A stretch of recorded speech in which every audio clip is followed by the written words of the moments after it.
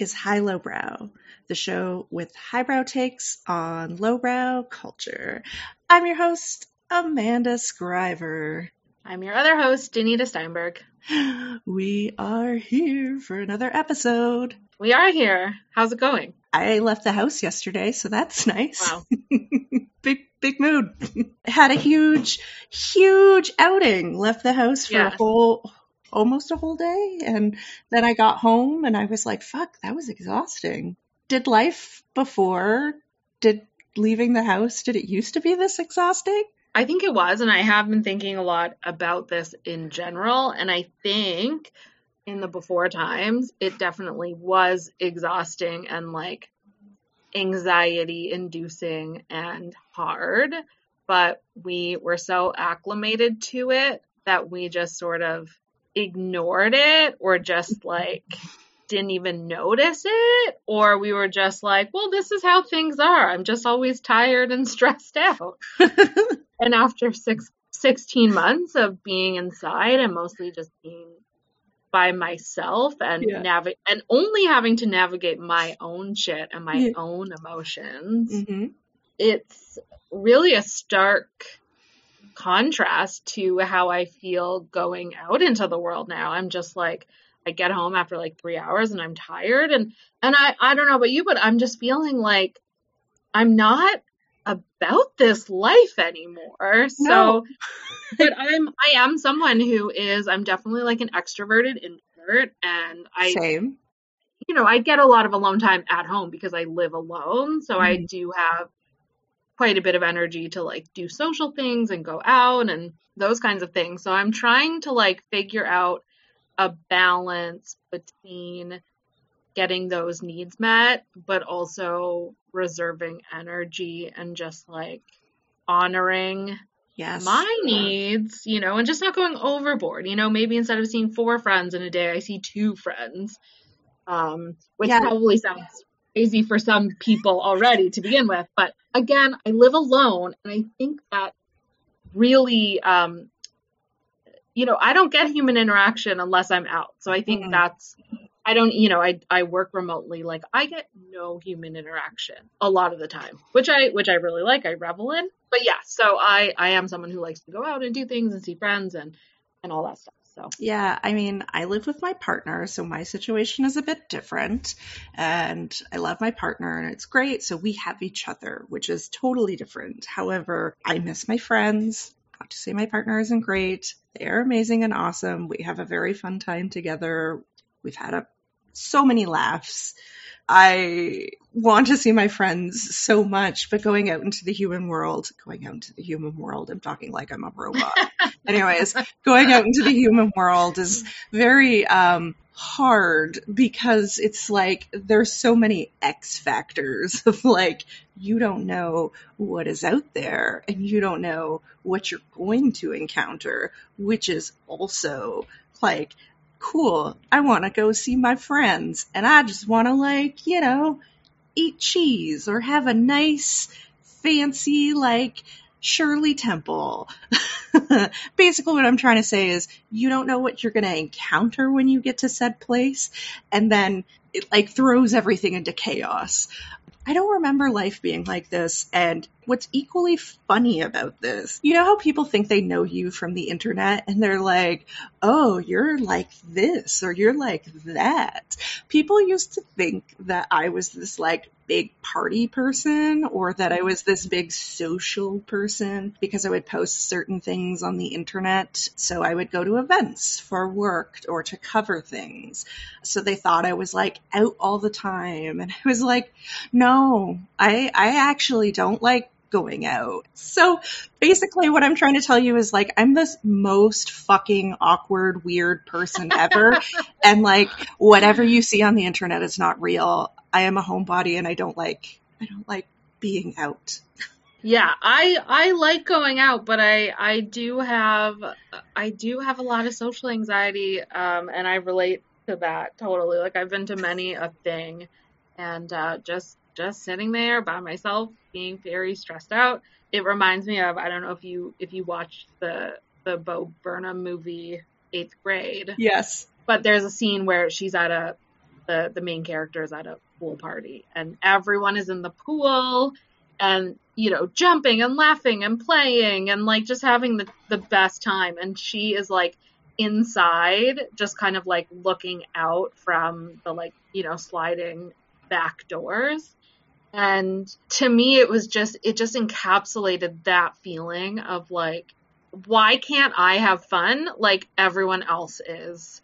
And that just struck so deeply. It's hard to be kind of going back to those feelings. You know, I'm realizing it's like, and maybe we're getting a little too deep here, but like, this is like therapy. Well, it was funny because I was just about to say, oddly enough, I've talked about that exact situation with my therapist, being like, I'm on the outside looking in. Yeah, I mean, I think that's a very common like neurodivergent feeling to have, whether it's autism or ADD or sort of anything that falls under that spectrum. I think that's a pretty universal feeling. Totally. But yeah, it's, you know, what I realized in quarantine, in isolation for so long, it's very, very, very easy to be by yourself. I mean, for me, at least, I know a lot of people struggle with that, but it's very easy for me. It feels very safe.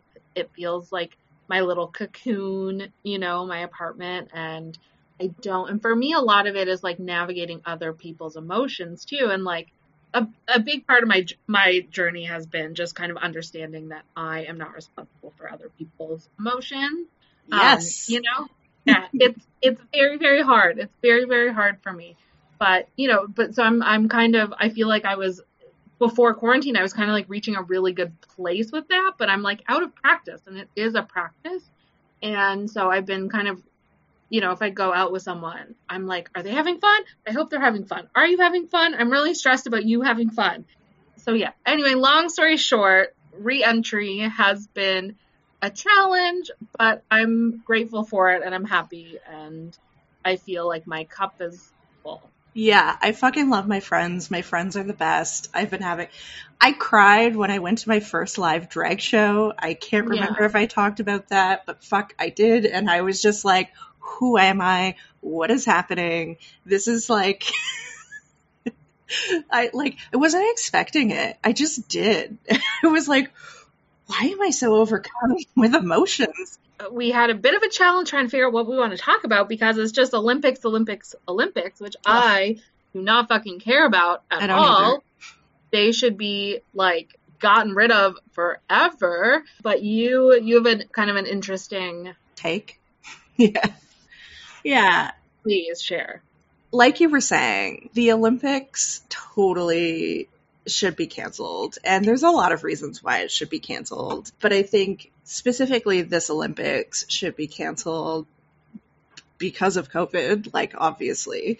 And there's a lot to unpack there. We're not going to get into it because it's a big topic. But recently I saw that Megan Rapinoe, I might be mispronouncing her last name, and I believe that she uses she, her pronouns, and if I am mistaken, I apologize, but she was promoting CBD gummies and topical sticks recently during the Olympics, and trust me, I smoke weed, I write about cannabis, I do all of the things. I also understand my place in a system where I am a white woman and also writing about these issues, and I get it. What is really infuriating to me about this whole issue is that Megan Rapinoe, while she herself is a white lesbian, Sha'Carri was actually told she could not attend the Olympics for cannabis being in her system. So it seems like a really huge double standard to have from the Olympics to be like, well, this person can promote CBD gummies and topical sticks, but this person can't attend the Olympics because they had cannabis in their system.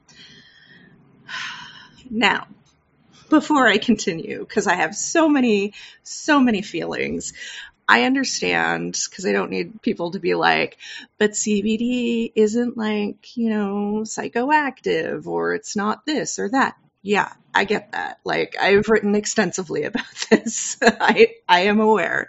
But I think what we need to really understand and unpack here is just how cannabis actually impacts and marginalizes individuals who are Black, brown, and marginalized in a system that is classist and racist. So when you are a white person at the Olympics, which is a huge platform promoting something like CBD and saying, this is great and all athletes should be using it for wellness, who is that really benefiting?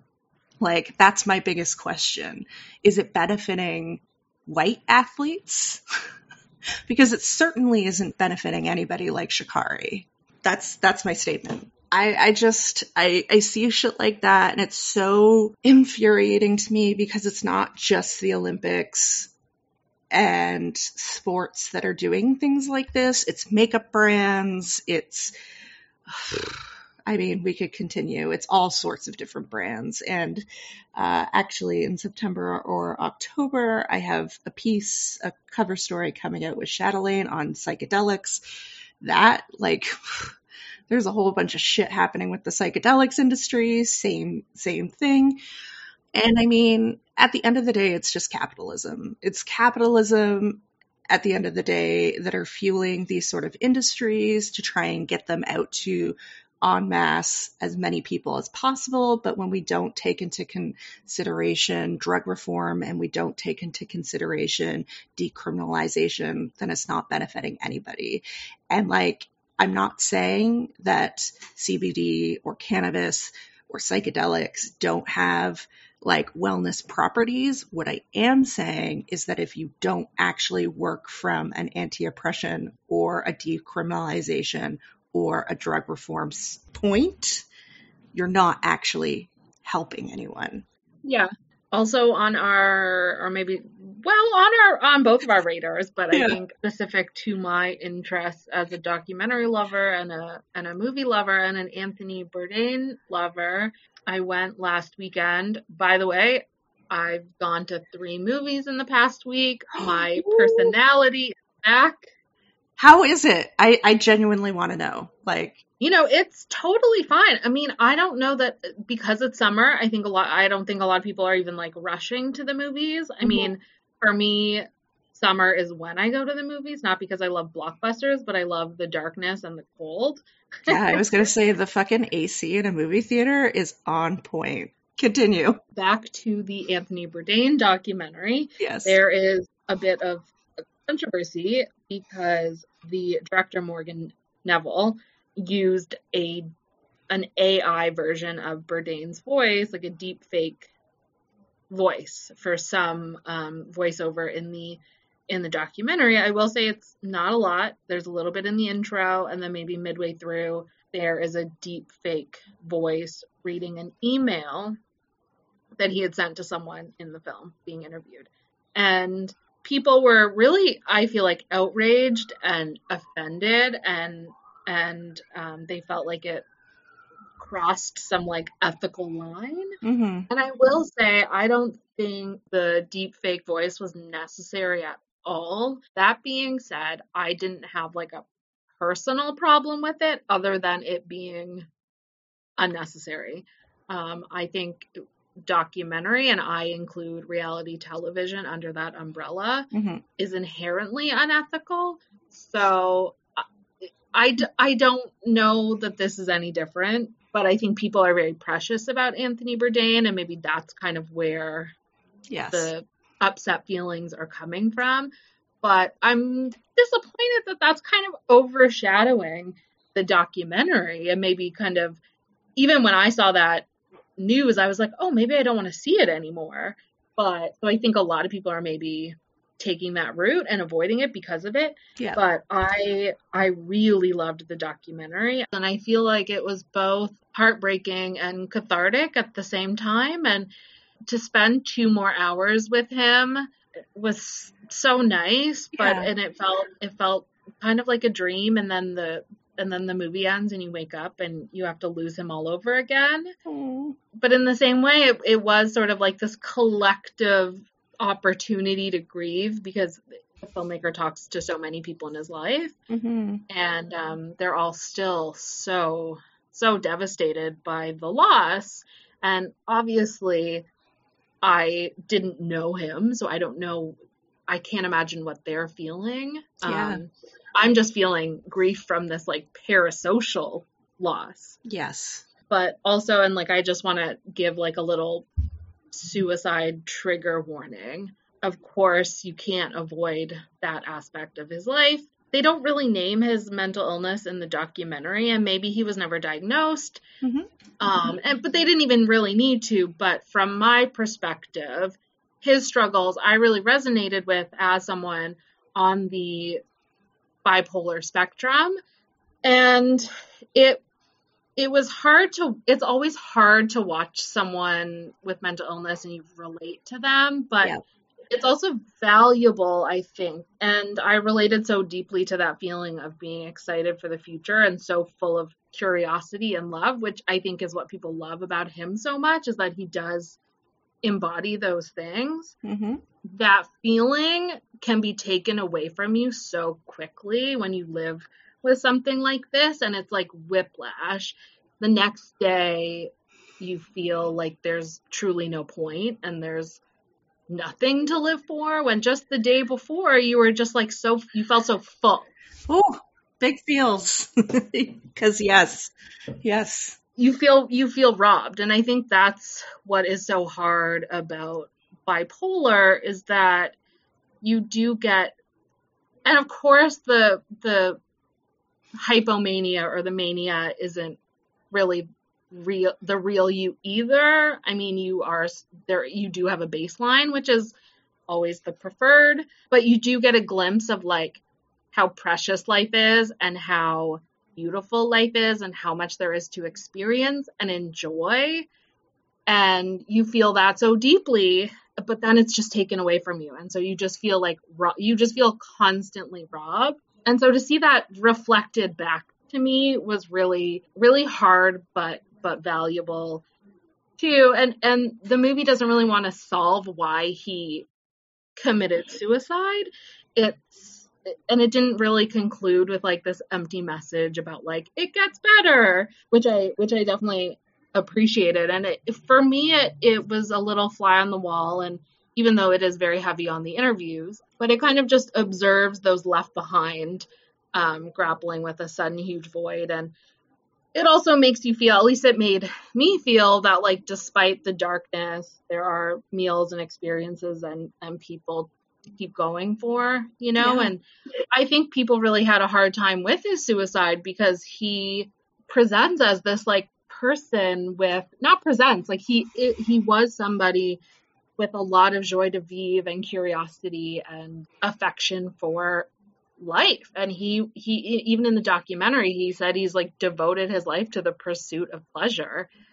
And so for someone to say that and then ultimately commit suicide, it's very hard to reconcile, especially if you've never really felt those things. So it was a lot for me, but ultimately I think it's like a very nice portrayal and a wonderful movie. Yeah, and I was going to say, I feel like, and you can feel free to correct me if you feel differently, but I think even still, as mental health issues become more talked about and as mental health issues become, more known about, people still don't really get it.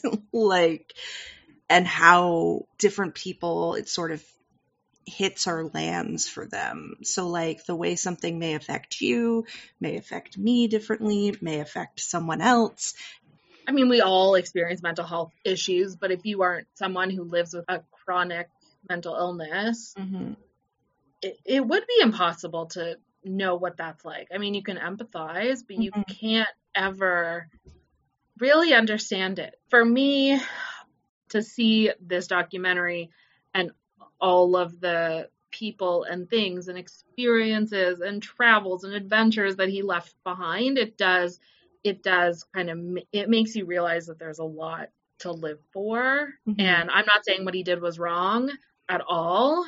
I'm not someone who thinks suicide is selfish, like, but for me at least, it's life affirming, oddly enough, because I don't want to miss those things. Totally. I get that. Is this weird for a podcast? I don't know, but that's just real. That's just what that documentary made me think of, despite the deep fake stuff. So I think if you're a Bourdain fan, don't let that stop you from going.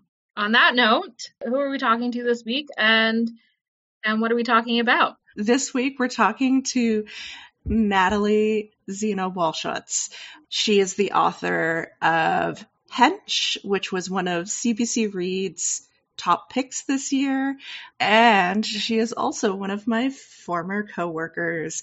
And we have an amazing discussion about all things fan fiction. So if you're in, this seems like a complete 180, but trust me, you're going to want to stick with us because this conversation is not only hilarious, but it is super fun, and Natalie and I had the best time recording it. So today on the show, we have one of Canada's best new writers, but also one of my former coworkers and colleagues. We have Natalie Zeno-Walshutz. Did I say it wrong again? You said Walshitz, which is arguably one of the funnier mispronunciations. It's like shots, like shoot a wall. You did it perfectly the first time. I know, I did too. And you know what the worst thing is that we even stopped the recording so that I could ask you, and then I said it wrong.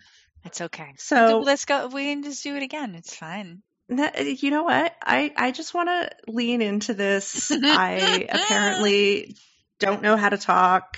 Nat, I'm so happy to have you here. I am so happy to be here. I was thrilled when you asked me, and this is going to be a blast. I'm super pumped. I'm super pumped. I mean, I don't think that a lot of people know that we work together.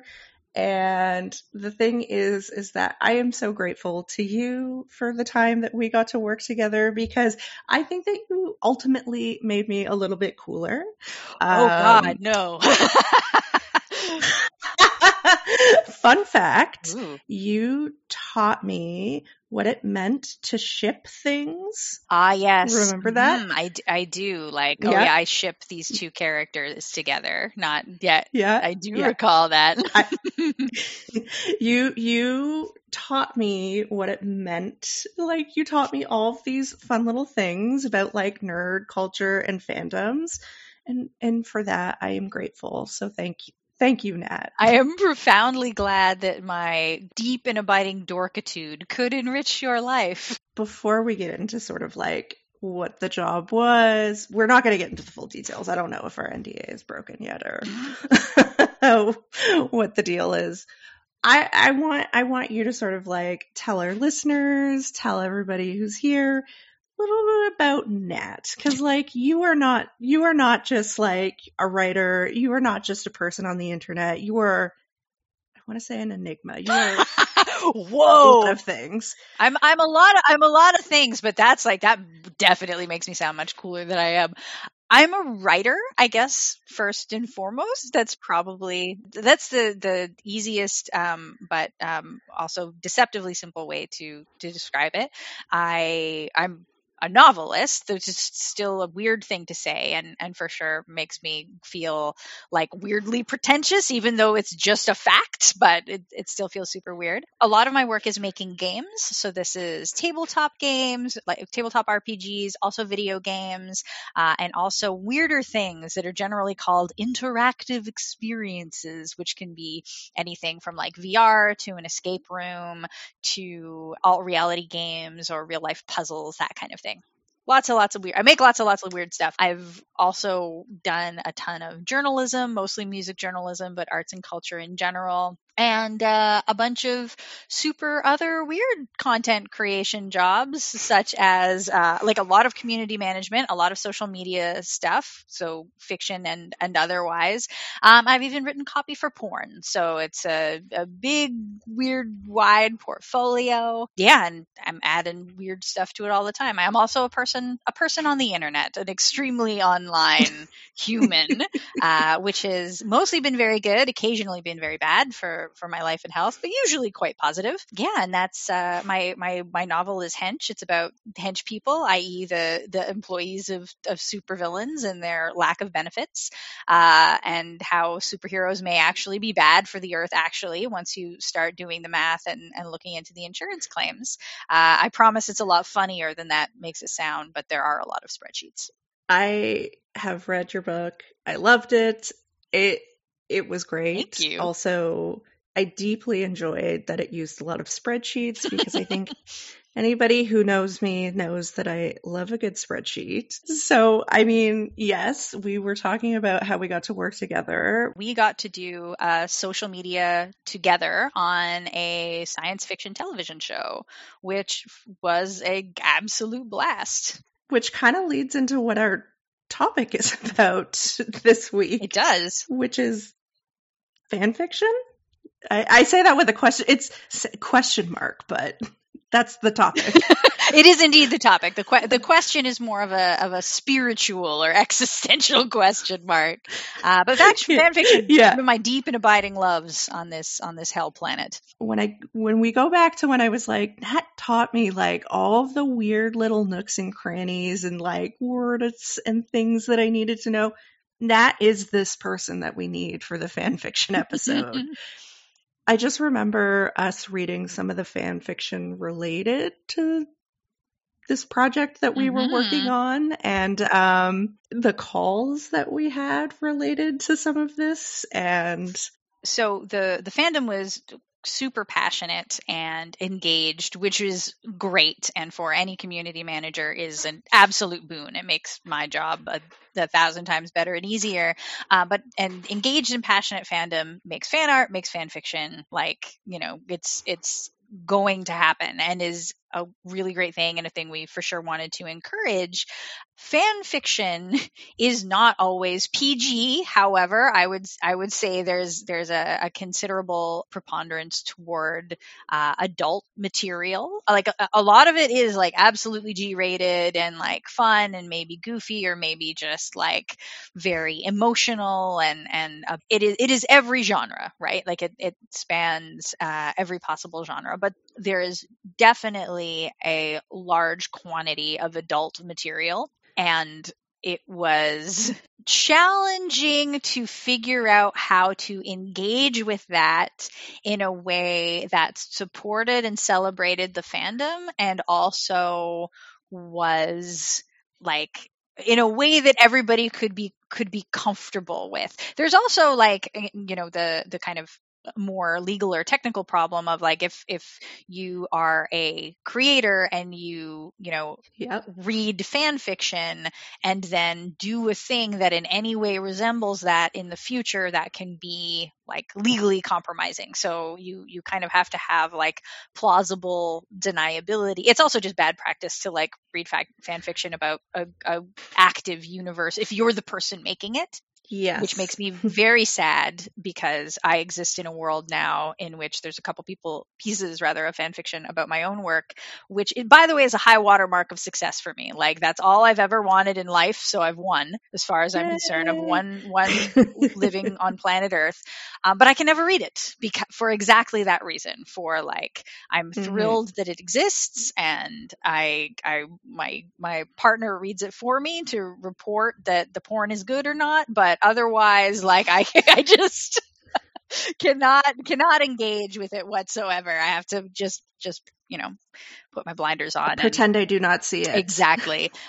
Despite being thrilled that it is there. So that was definitely like a very challenging situation to navigate from a community management perspective and from a social perspective, but also it's also something that is difficult to explain sometimes if you're not extremely familiar with and comfortable with fandom and fan culture and its behavior anyway. Fan fiction doesn't inherently have to be sexual in nature. No, absolutely not. Yeah, no, in no way whatsoever. In fact, a lot of it is not. There's sort of the almost cliche that, like, you know, the point of fan fiction is to make sure that the characters you would like to bone do that thing and in the way that you would like them to, which, by the way, great, a fine and noble use for this genre of fiction. But it can also be like a chance to insert a new or original character into a series that you feel like you want to see someone else in. It's the opportunity to explore storylines from different perspectives, from the viewpoint of another character, from, you know, to see a thing happen on screen that we only learn about off screen.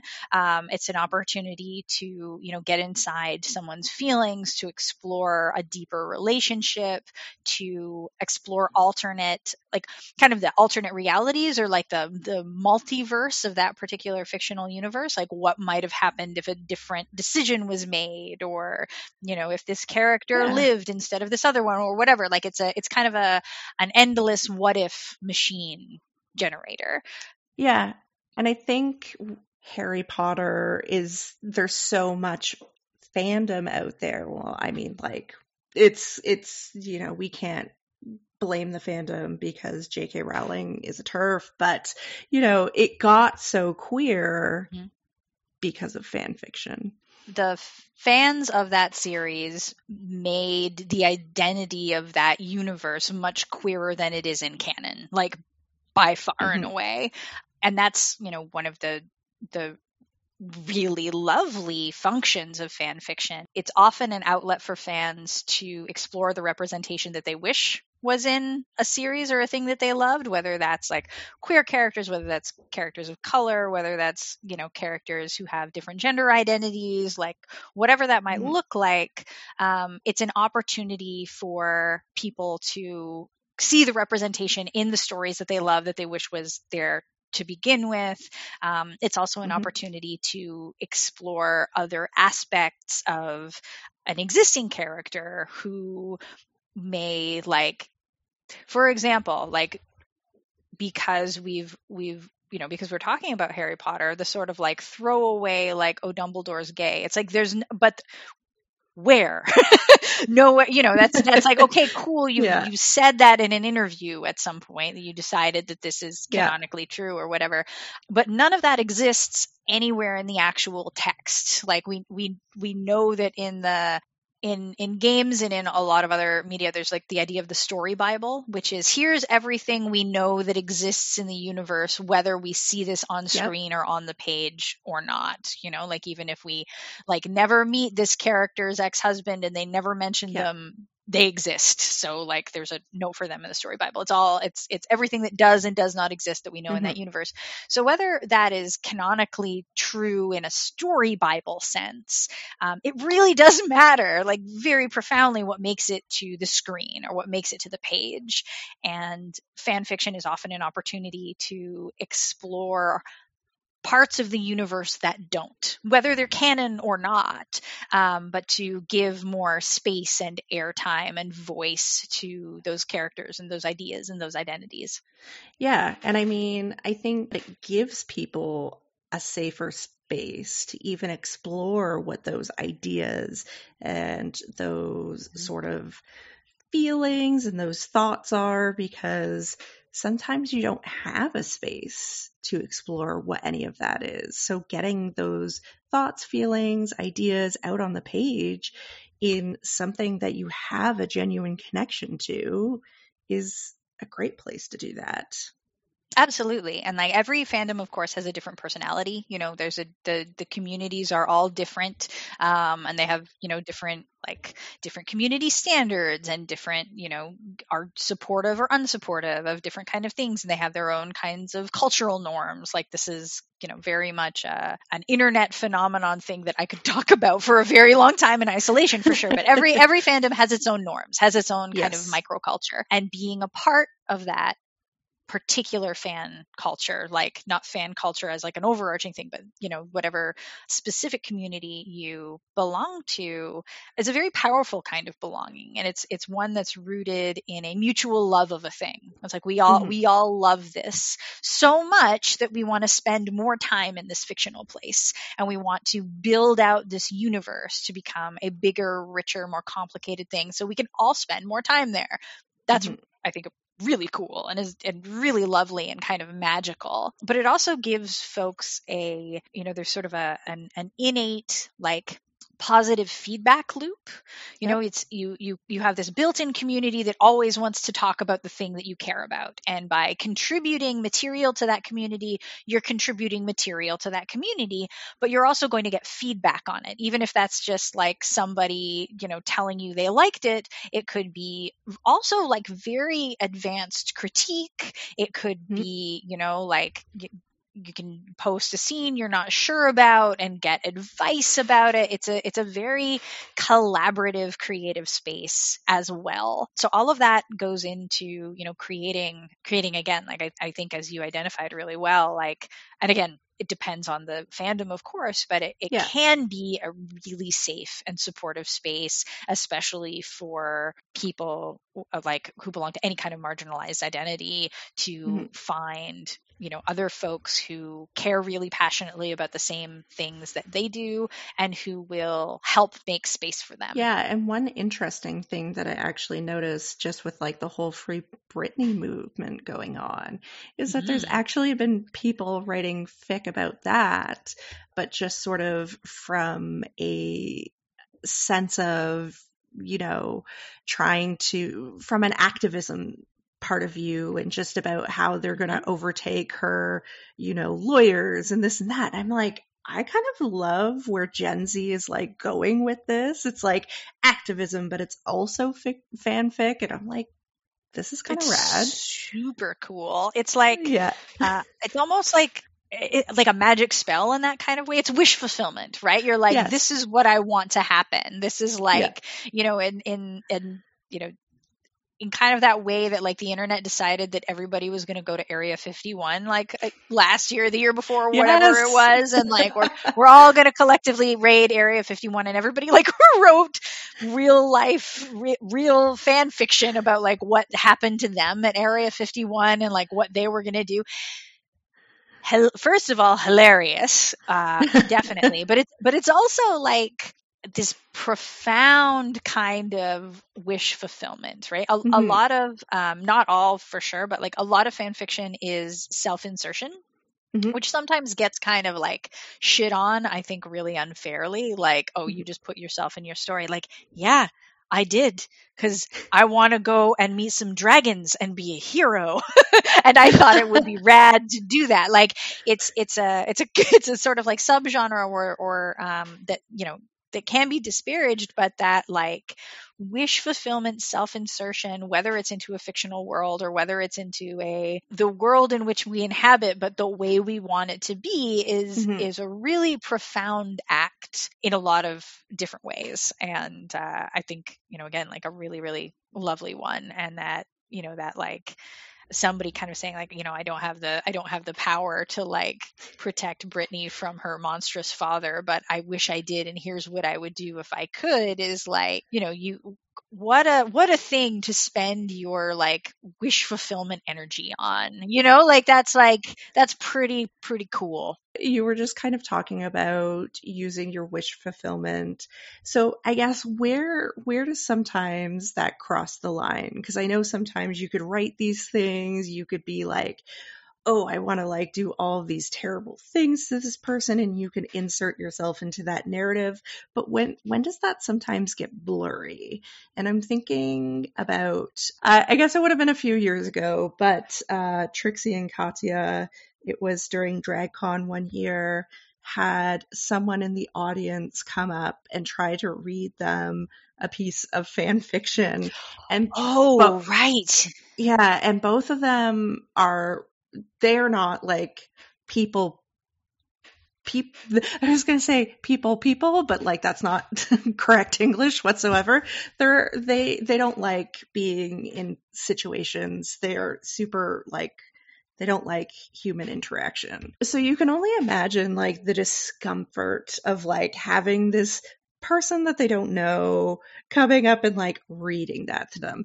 Like if that was me, I would fully leave my body. Like I would find a way to astral project and just depart this earth.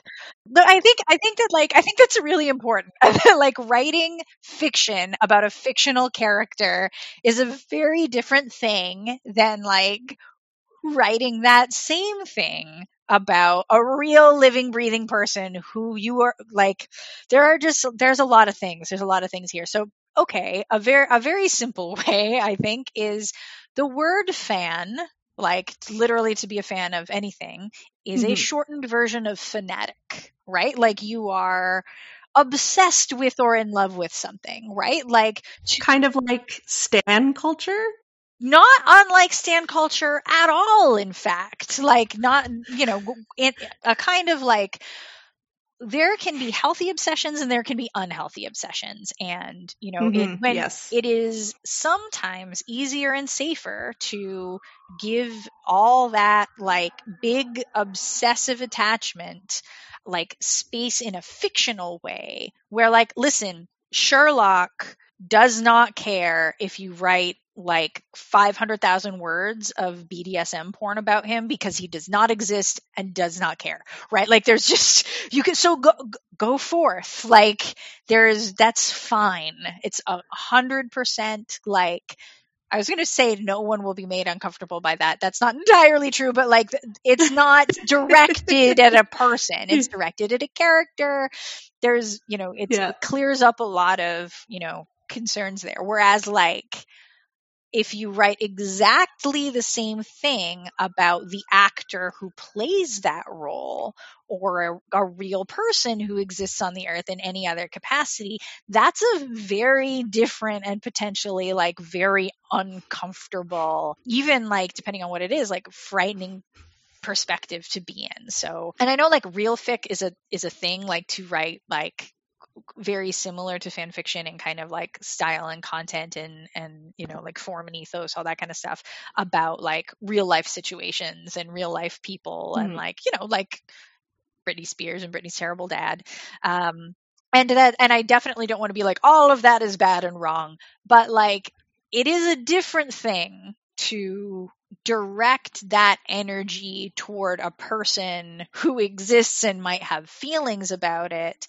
as opposed to directing that energy toward a fictional character who definitely can't have feelings about it, and it allows a greater degree of freedom, I think, from a sort of like interpersonal and ethical point of view than like engaging with real fic does, because like you do kind of have to think about another person's feelings when you're gonna do that. And if you're gonna like stand up and start reading your fic about a person to that person, like, and again, like I think I've said this to you before, but I don't enjoy receiving that attention toward me, the person. Like I am love it when people talk about my work. Like that's super great.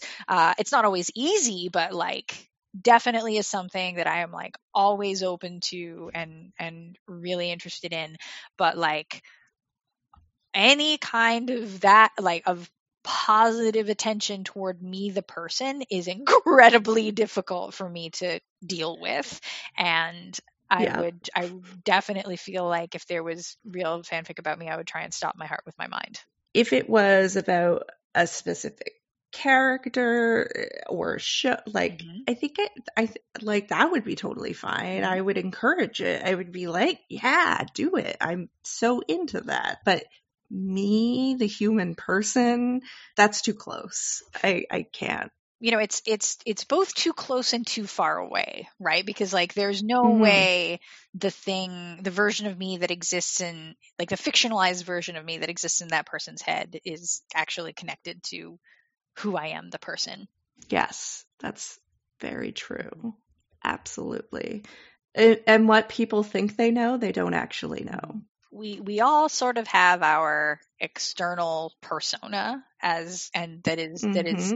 might be, I try and keep mine like pretty close, I think, to squidgy weird internal persona, but there's definitely still there's outside face and voice and inside Yeah. face Yeah. and voice. I just don't think that people want to see me on my couch with a blanket over myself, with my laptop on me, and basically half asleep, one eye open, trying to like write something. But interestingly, like, I think we might be wrong as I think about it, because I'm like, no one actually wants to see that, but I actually think maybe they do. And here's my source on that: is that so much fan fiction is about Mm-hmm. quiet, intimate domesticity. So, Mm. and this is something that I find a lot. Like, obviously there's like big adventure stories too, of course. Like, fan fiction is never only one thing. So whenever I say like fan fiction is like, I'm never referring to it as like a monolithic block. But there is a lot of like, what do these characters do on their days off or their time off? Like, what happens in Avengers Tower when there aren't any Yeah. bad guys to fight, and like Thor is just like in the kitchen in his underwear, and like what does that look like? What are those relationships? What is that like quiet hanging out? And like, personally, I want to know. I super 100% want that. Like, show me all of the behind the scenes nonsense. Yeah. And so much fan fiction is obsessed with that. Yeah, I would love to know if they watch Bon Appetit, the YouTube channel, Absolutely. if they were like totally like, oh my God, I can't believe Adam Rappaport is a big racist.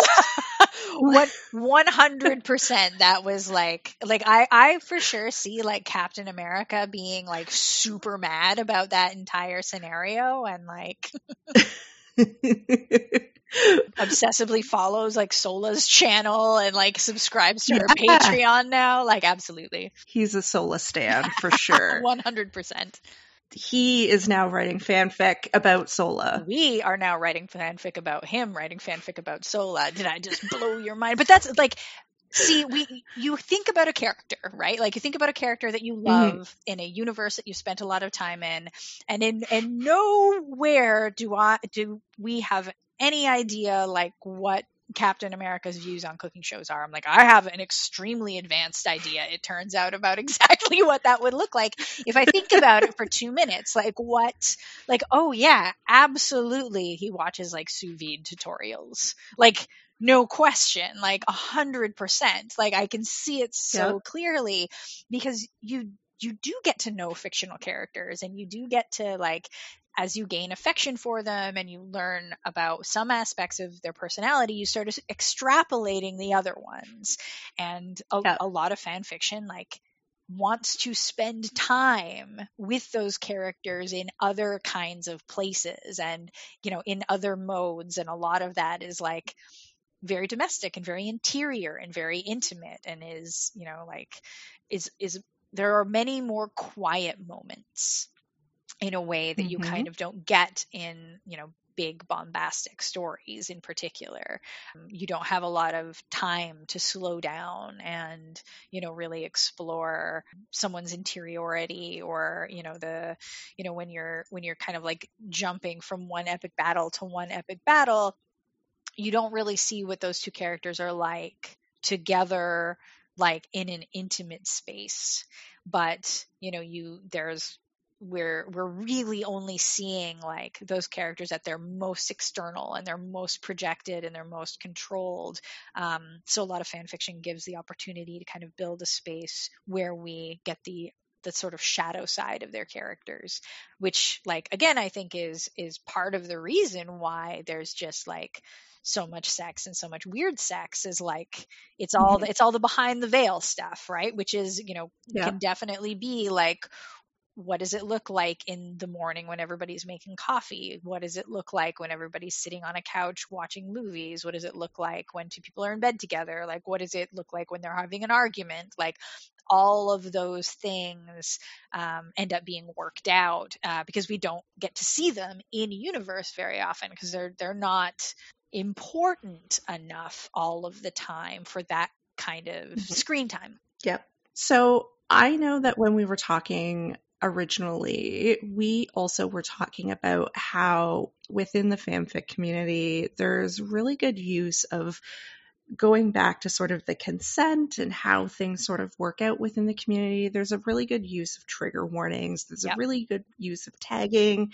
There's a really good use of like just letting people know that what the content they're going to be reading and the content that they're going to be engaging with, like what is going to be in there. So kind of like talk us through what that's like. Absolutely. So I'm super passionate about content tags and fascinated by this as a subject, and fan fiction is entirely to blame for why I care about this at all. Any fanfic repository, AO3, which is the acronym for an archive of our own, like fanfiction.net, but any place where fanfiction is sort of collected on the internet, has an extraordinarily robust tagging system.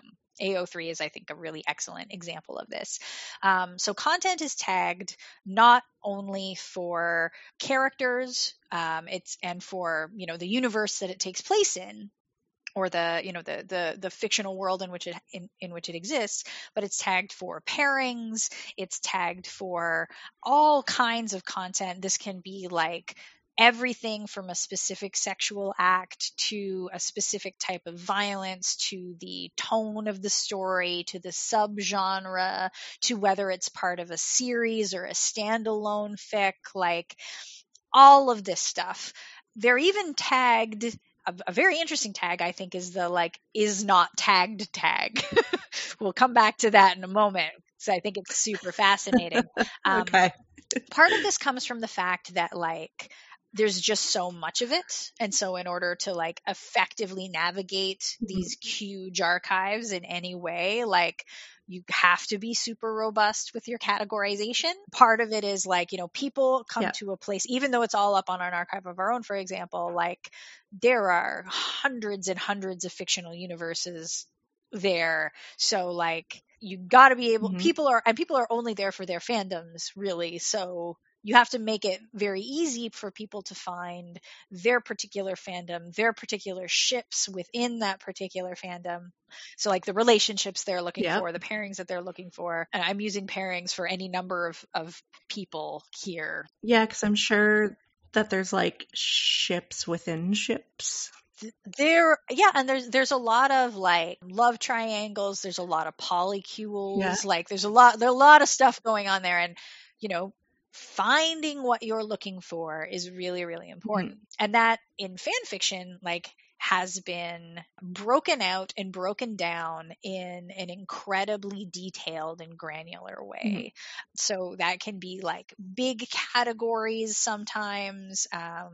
Hurt comfort fic, for example, is like a very, very popular subgenre, but there's like a ton of other like subgenres within that. It's really possible to find what you're looking for, and it's also really possible to avoid what you don't want to find, because there are two reasons to tag content, right? There's to locate what you are looking for, and to avoid what you don't want to be exposed to. And they're both equally valid and extremely important, and tags help with both of them extensively. A kind of additional screen that some sites use that I really, really like a lot is if someone chooses not to tag their content, it is automatically tagged with a like, this person has not tagged the content.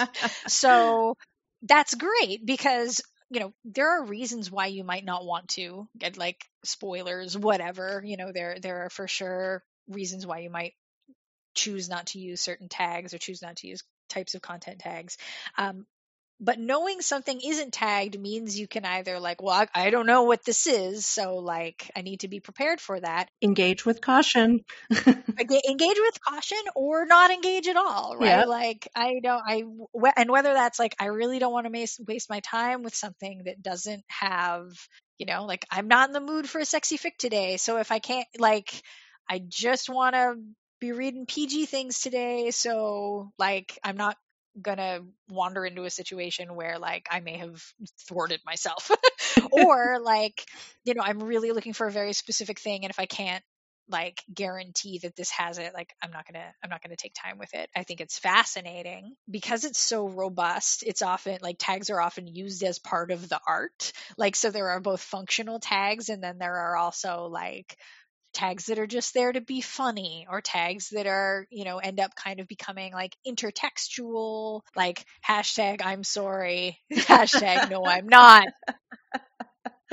And I think it's so great because we often hear about how people complain about content warnings or complain about like how the tagging content or all of these different things. They make excuses, and it's just so easy. It's very easy. It's very easy. It costs you like nothing. Yeah. I personally feel that tagged content is read more often than untagged content. Mm-hmm.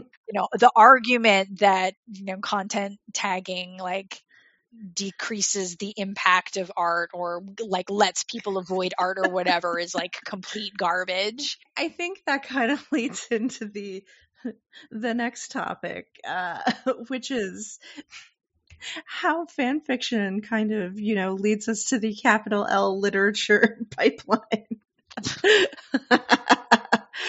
You know how those two things, they just kind of like, they feed so well into one another, don't they? Oh my God. So I don't think I'm going to say anything like revolutionary when I tell you that I think that fan fiction is unfairly disparaged and agreed, yeah, is definitely considered like hardcore low art, mm-hmm. when in fact like there is some exquisitely written fic in the world that Mm-hmm. is just as good as any capital L literature. There's also a lot of garbage, but then like there's also a lot of books that are a lot of garbage too, so yeah. And like here's the thing, as somebody who's spent like a lot of time in the literary community and obviously a lot of time around fan fiction too, fanfic just wants you to explore the shit that you love, regardless of whether it is silly or frivolous or horny or stupid or whatever. It's just like, do you like a thing? Great. Like that thing as hard as you want. Here you go. Like, here is your space for liking of this thing. I feel like we don't really give people space to like things. Or we try to police what they should like because we've decided that this is good and high art and worthy of liking. Like I feel like I'm, like in my mid-late-ish 30s now, a fact that still astounds me. But like I've just been like on this trajectory to coming back around to everything I liked when I was 13 years old. Like, same. What I was 13 and listening to like a lot of heavy metal and reading a lot of books that had like a wizard holding an orb on the cover. Like, and lo and behold, what is it that I am doing now in my 30s?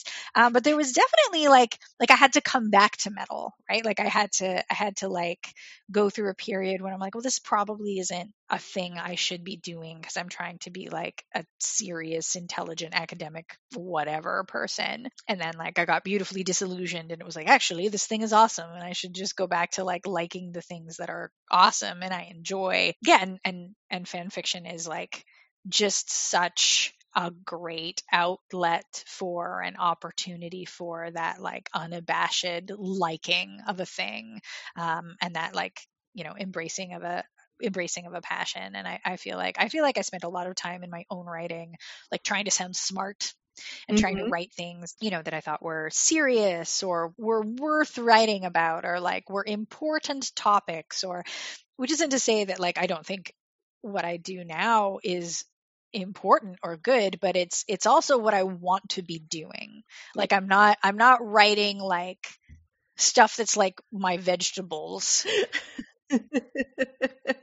Like it's not like, well, I'm gonna write it this way because that's like more literary and probably therefore like more good for you. Like I'm just gonna write the stuff I want to write in the ways I want to write it, in like, and if that means being like funny and gross, then like that's how I'm gonna do it because that's really fun for me. And I think that comes directly from fan fiction. Like write the thing you want in the way you want to write it, and it is about the joy of making the thing, not the like make sure you sound really smart at the end of it. I love that because I think for me, when I try and write, it's really difficult because writing a piece for, the newspaper or a magazine is much different than trying to write a book. Those are two different mediums. And I feel like when you're trying to, before I finish this, I applaud you for writing a fictional novel because, wow, that is a completely different thing than a nonfiction. And you are amazing and incredible. Oh my God, thank you. And basically where I wanted to end my thought is that it's really difficult because when you go and present your work, not like nonfiction work for like magazines, newspapers, whatever, but to like capital L literature people, they're just sort of like, it's not literary enough for me. It's not this enough for me. And it's kind of like, Very good. I mean, what is that? Like, I need to know. Yeah, it's just about like, I hear what you're saying, and I love that. And I love that, like, there's a space where you can just have fun, write what you want to write. It is completely, I think, incorrect to assume, one, that like serious writers, capital S, capital W, don't read or write, quite frankly, fan fiction. Like I am here to tell you that they absolutely do. Number one. Yeah. Number two, a lot of them are probably lying about not, or just don't mention it. Yeah. I know some of their secrets, so I can definitely like prove this is true if called upon. And also, like, I think that there are really important lessons to be taken from fan fiction into like original fic. It's a lot easier, for example, to get like feedback on fan fiction than it is original fiction. Like people want to talk about the stuff that you're making. Like they will leave comments unprompted. If you're like, I'm open to constructive criticism, like you will get it. Like it is an incredibly like active and passionate literary community, like from a workshopping perspective. Like you can really like hone your craft and get good. That is absolutely 100% true. I think there's much more of a like, start writing fan fiction, gradually start building your own worlds pipeline. There were writers like Cassandra Clare who for sure started as like very famous fic writers and like used that platform to then like launch a different kind of career. And that for sure does happen. Yeah. I think a lot of people hide their fanfic origins because they think, probably not without reason, that they're like gonna get shit on by the literary community for like doing something so frivolous or whatever. Personally think like that's all entirely bullshit, and like however you learn how to write is how you learned how to write. And fan fiction is an incredibly powerful way to learn how to write with joy and write about like what are the things fan fiction taught me more about what I like in stories and what I like writing about and what I want to see more in stories than like anything else. Like anything else in the world. Like there are lots of learning that I took away from like great literature too, and for sure I like these things are not like an either or, but they are for sure a both. And fan fiction is utterly obsessed with just like what you want to happen, what you like seeing in stories, spending more time in the places you want to spend more time in, exploring characters you wish had more airtime. Like all of that artistic wish fulfillment. Mhm. So it gets you in the habit of like, well, I want to write the thing I write. I want to write the sort of stories I like. People write fan fiction because they want to read it. Yes. That's how I ended up writing my novel. It's like, I want to read a story. I know exactly what it is. Like, Yeah. I know the kinds of characters it has. I know the tone it's in. I know the like ideas I want it to explore, and I can't find it. And it turns out it might not exist. So shit, I guess I know the answer to that. And like fan fiction teaches you like, then make it, right? Yeah. Like then if there's a thing you want that you can't find, the solution is make it, because probably someone else wishes it exists too.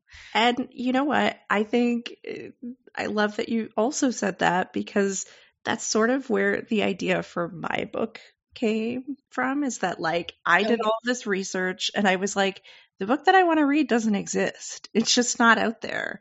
It's like Right. there's things kind of like it, but the book that I want to read in the world is not out there. So make it. Just make it. Yep. That is also, incidentally, the way you become the world's foremost expert on something. So, which you can do entirely by accident. I want to assure you is that like, if you get really interested in something and you read everything there is out there about like this one particular thing, like this is an experience that we're going to digress a tiny bit, but I promise it's relevant. So I like became obsessed with this person on TikTok who is a specialist in illuminated manuscripts, like marginal illustrations. So Okay. like Yeah. the cool ass little like doodles in medieval manuscripts. Yeah. Yeah. In particular, the snails, because like snails are a very common, Yeah. often snails battling each other. It's a very, Okay. very common like medieval image, and no one super knows why. Like, why snails? Mysteries. So they got super interested in this and like read everything they could find about it.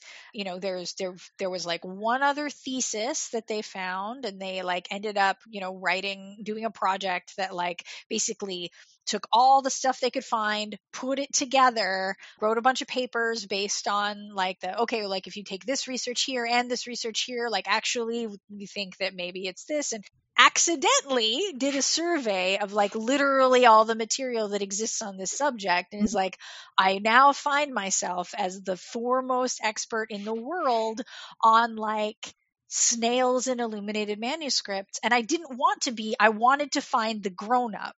Like I was just trying to find the adult in the situation who actually knew the answers to these things. Like clearly they must exist somewhere.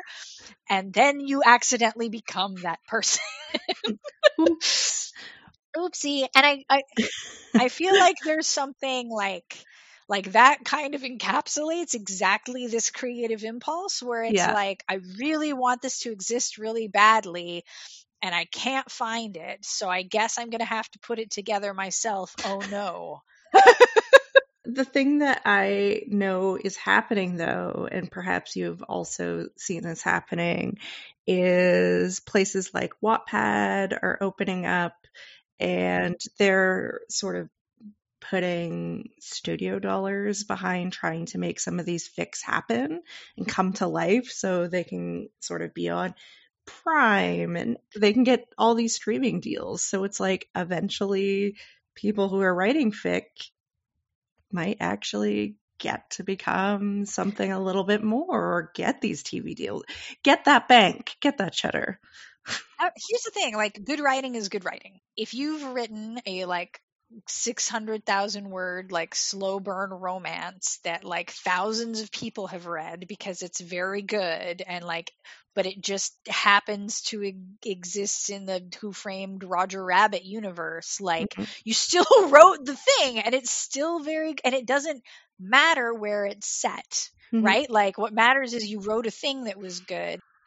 And, you know, there's lots of pretense about like what gets to be art and what gets to be considered good art and whatever. But the fact of the matter is, like, if there's a hunger for content, and like right now there is for sure like a unprecedented demand for content. So people are looking in places they may not have looked before Yep. for new voices and new content and new stories. And because fan fiction has so long been a place where like alternative stories exist, and like whether that's like as in like an alt reality version or like alternative characters or marginalized characters, like those are places that are much less overmined for content. So it makes sense that like places that need content are looking to them for like, what are the good voices here? What are the stories people are gravitating towards? What is the content people want more of? And like starting to let that inform larger content decisions. So before we wrap up the episode, we normally play a little game with everybody that we have on. And we like to tailor it to every single person that we have on the episode. So Intriguing. I was trying to think of what I would do for the two of us. And you tell me if you're up for this. It's a little, I'm putting you a little bit on the spot. Okay. If you're not down, but I feel like you can do this. So we know that Black Widow got released today. Yes. If you were going to write a piece of fan fiction about that or expand that a little bit more, how would you do that? Like Black Widow's backstory, that universe. I'm going to leave it entirely up to you. Oh yeah, okay. No, this is a great question. This is a really good question. I mean the easy answer is I would love to write the Natasha and Clint story during the 5 years after the snap. Mhm. Like I think there's a lot that happened there that is implied. It's clear that, you know, they haven't spoken in quite a long time when the events of like Endgame pick Mhm. up, but that doesn't mean that like that happened immediately, right? Like Clint has been through some shit. So as you know, as has literally everybody, but I think I'd really love to. Natasha's also one of the few people who like sticks around and tries to like keep the lights on, right? You know, like, and she and Cap are kind of like holding down the homestead in this like really desperate situation. And I think that there's I would really like to go through some of that, like what happened during that period of time, what happened with her, to her relationship with Clint, what happens to her relationship with Cap, like what the kind of struggles to make it through that really weird kind of lacuna period looks like, where everything is entirely fucked up. And it you know, they have 5 years in which they lost, and we don't see that because, you know, like I think that it for reasons that, you know, narratively make sense, but I think this is exactly why fic exists and like what kind of space it exists for. It's like what happened in that terrible quiet period, and also why is Black Widow and Hulk, like, why are they so far apart? Mm-hmm. Like, what happened to their relationship, right? Like, what happens to, because previously they have this like really intense intimacy that is, as you know, Bruce Banner like kind of fuses the two halves of his identity and comes to terms with a lot of that. Like, I do think he loses a lot of that connection to Natasha in the process, and I'd be like really curious to learn more about or explore more about like what happens there, what happens to their relationships. I also don't feel, and I haven't seen it. It was, you know, like it really did just come out, so I have not yet watched it. So I don't know like what the contents of the film are, but I think that like Black Widow, like we know she wasn't always what we would consider like a virtuous or heroic person. Mm-hmm. And I think we like only see her like brush up against it in that like other people mention it and she's like, yeah, I'm not that person anymore. But we don't ever really see her wrestle with it, by which I mean, like, it takes a lot of time to unlearn things. Yep.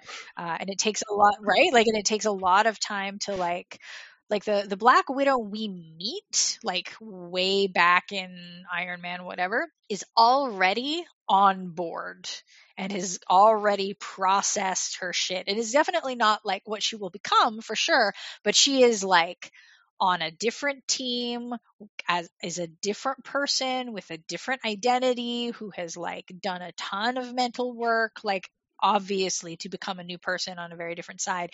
And so we don't ever really see her like fucking up, and we don't see all her like bad instincts that no longer fit, and we don't see her maladaptive behaviors, and we don't see like all of that, like learning what being appreciated looks like and learning what friendship is, and like none of that happens on screen. We kind of get somebody who's like medium functional already, and I'd really like to see more of the like, I've decided I want to be a good guy, but I have no fucking idea how to do that, and am in fact actively bad at it. Just reading some like, some books by Bessel van der Kolk and like, all the such, just reading some trauma books, trying to like get in touch with their inner self. Yeah, just like, not reacting like with certain types of violence, or like to certain types of violence, or like expecting something that doesn't happen, and like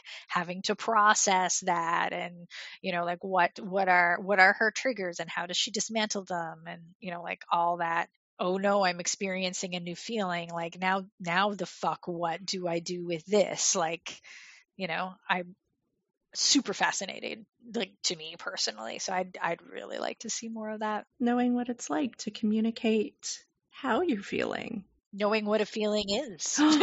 Being able to literally name them. A skill I still only medium am okay at. Uncovering new things each and every day, which seems like a journey and a blessing. Nat, I truly loved having you on the episode today. This was an amazing conversation.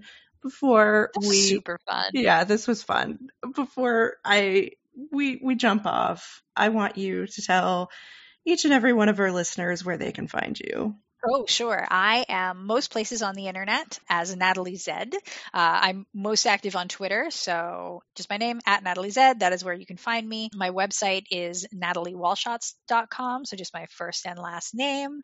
And then my book, which came out last fall, is called Hench. Came out from HarperCollins. The soft cover is going to be available very shortly, which is very exciting. Is it going to be the same image, or is it going to be a different cover? It's the same image, different color, so different like palette, but different palette, same art. There might be some bonus material in there. This is very exciting.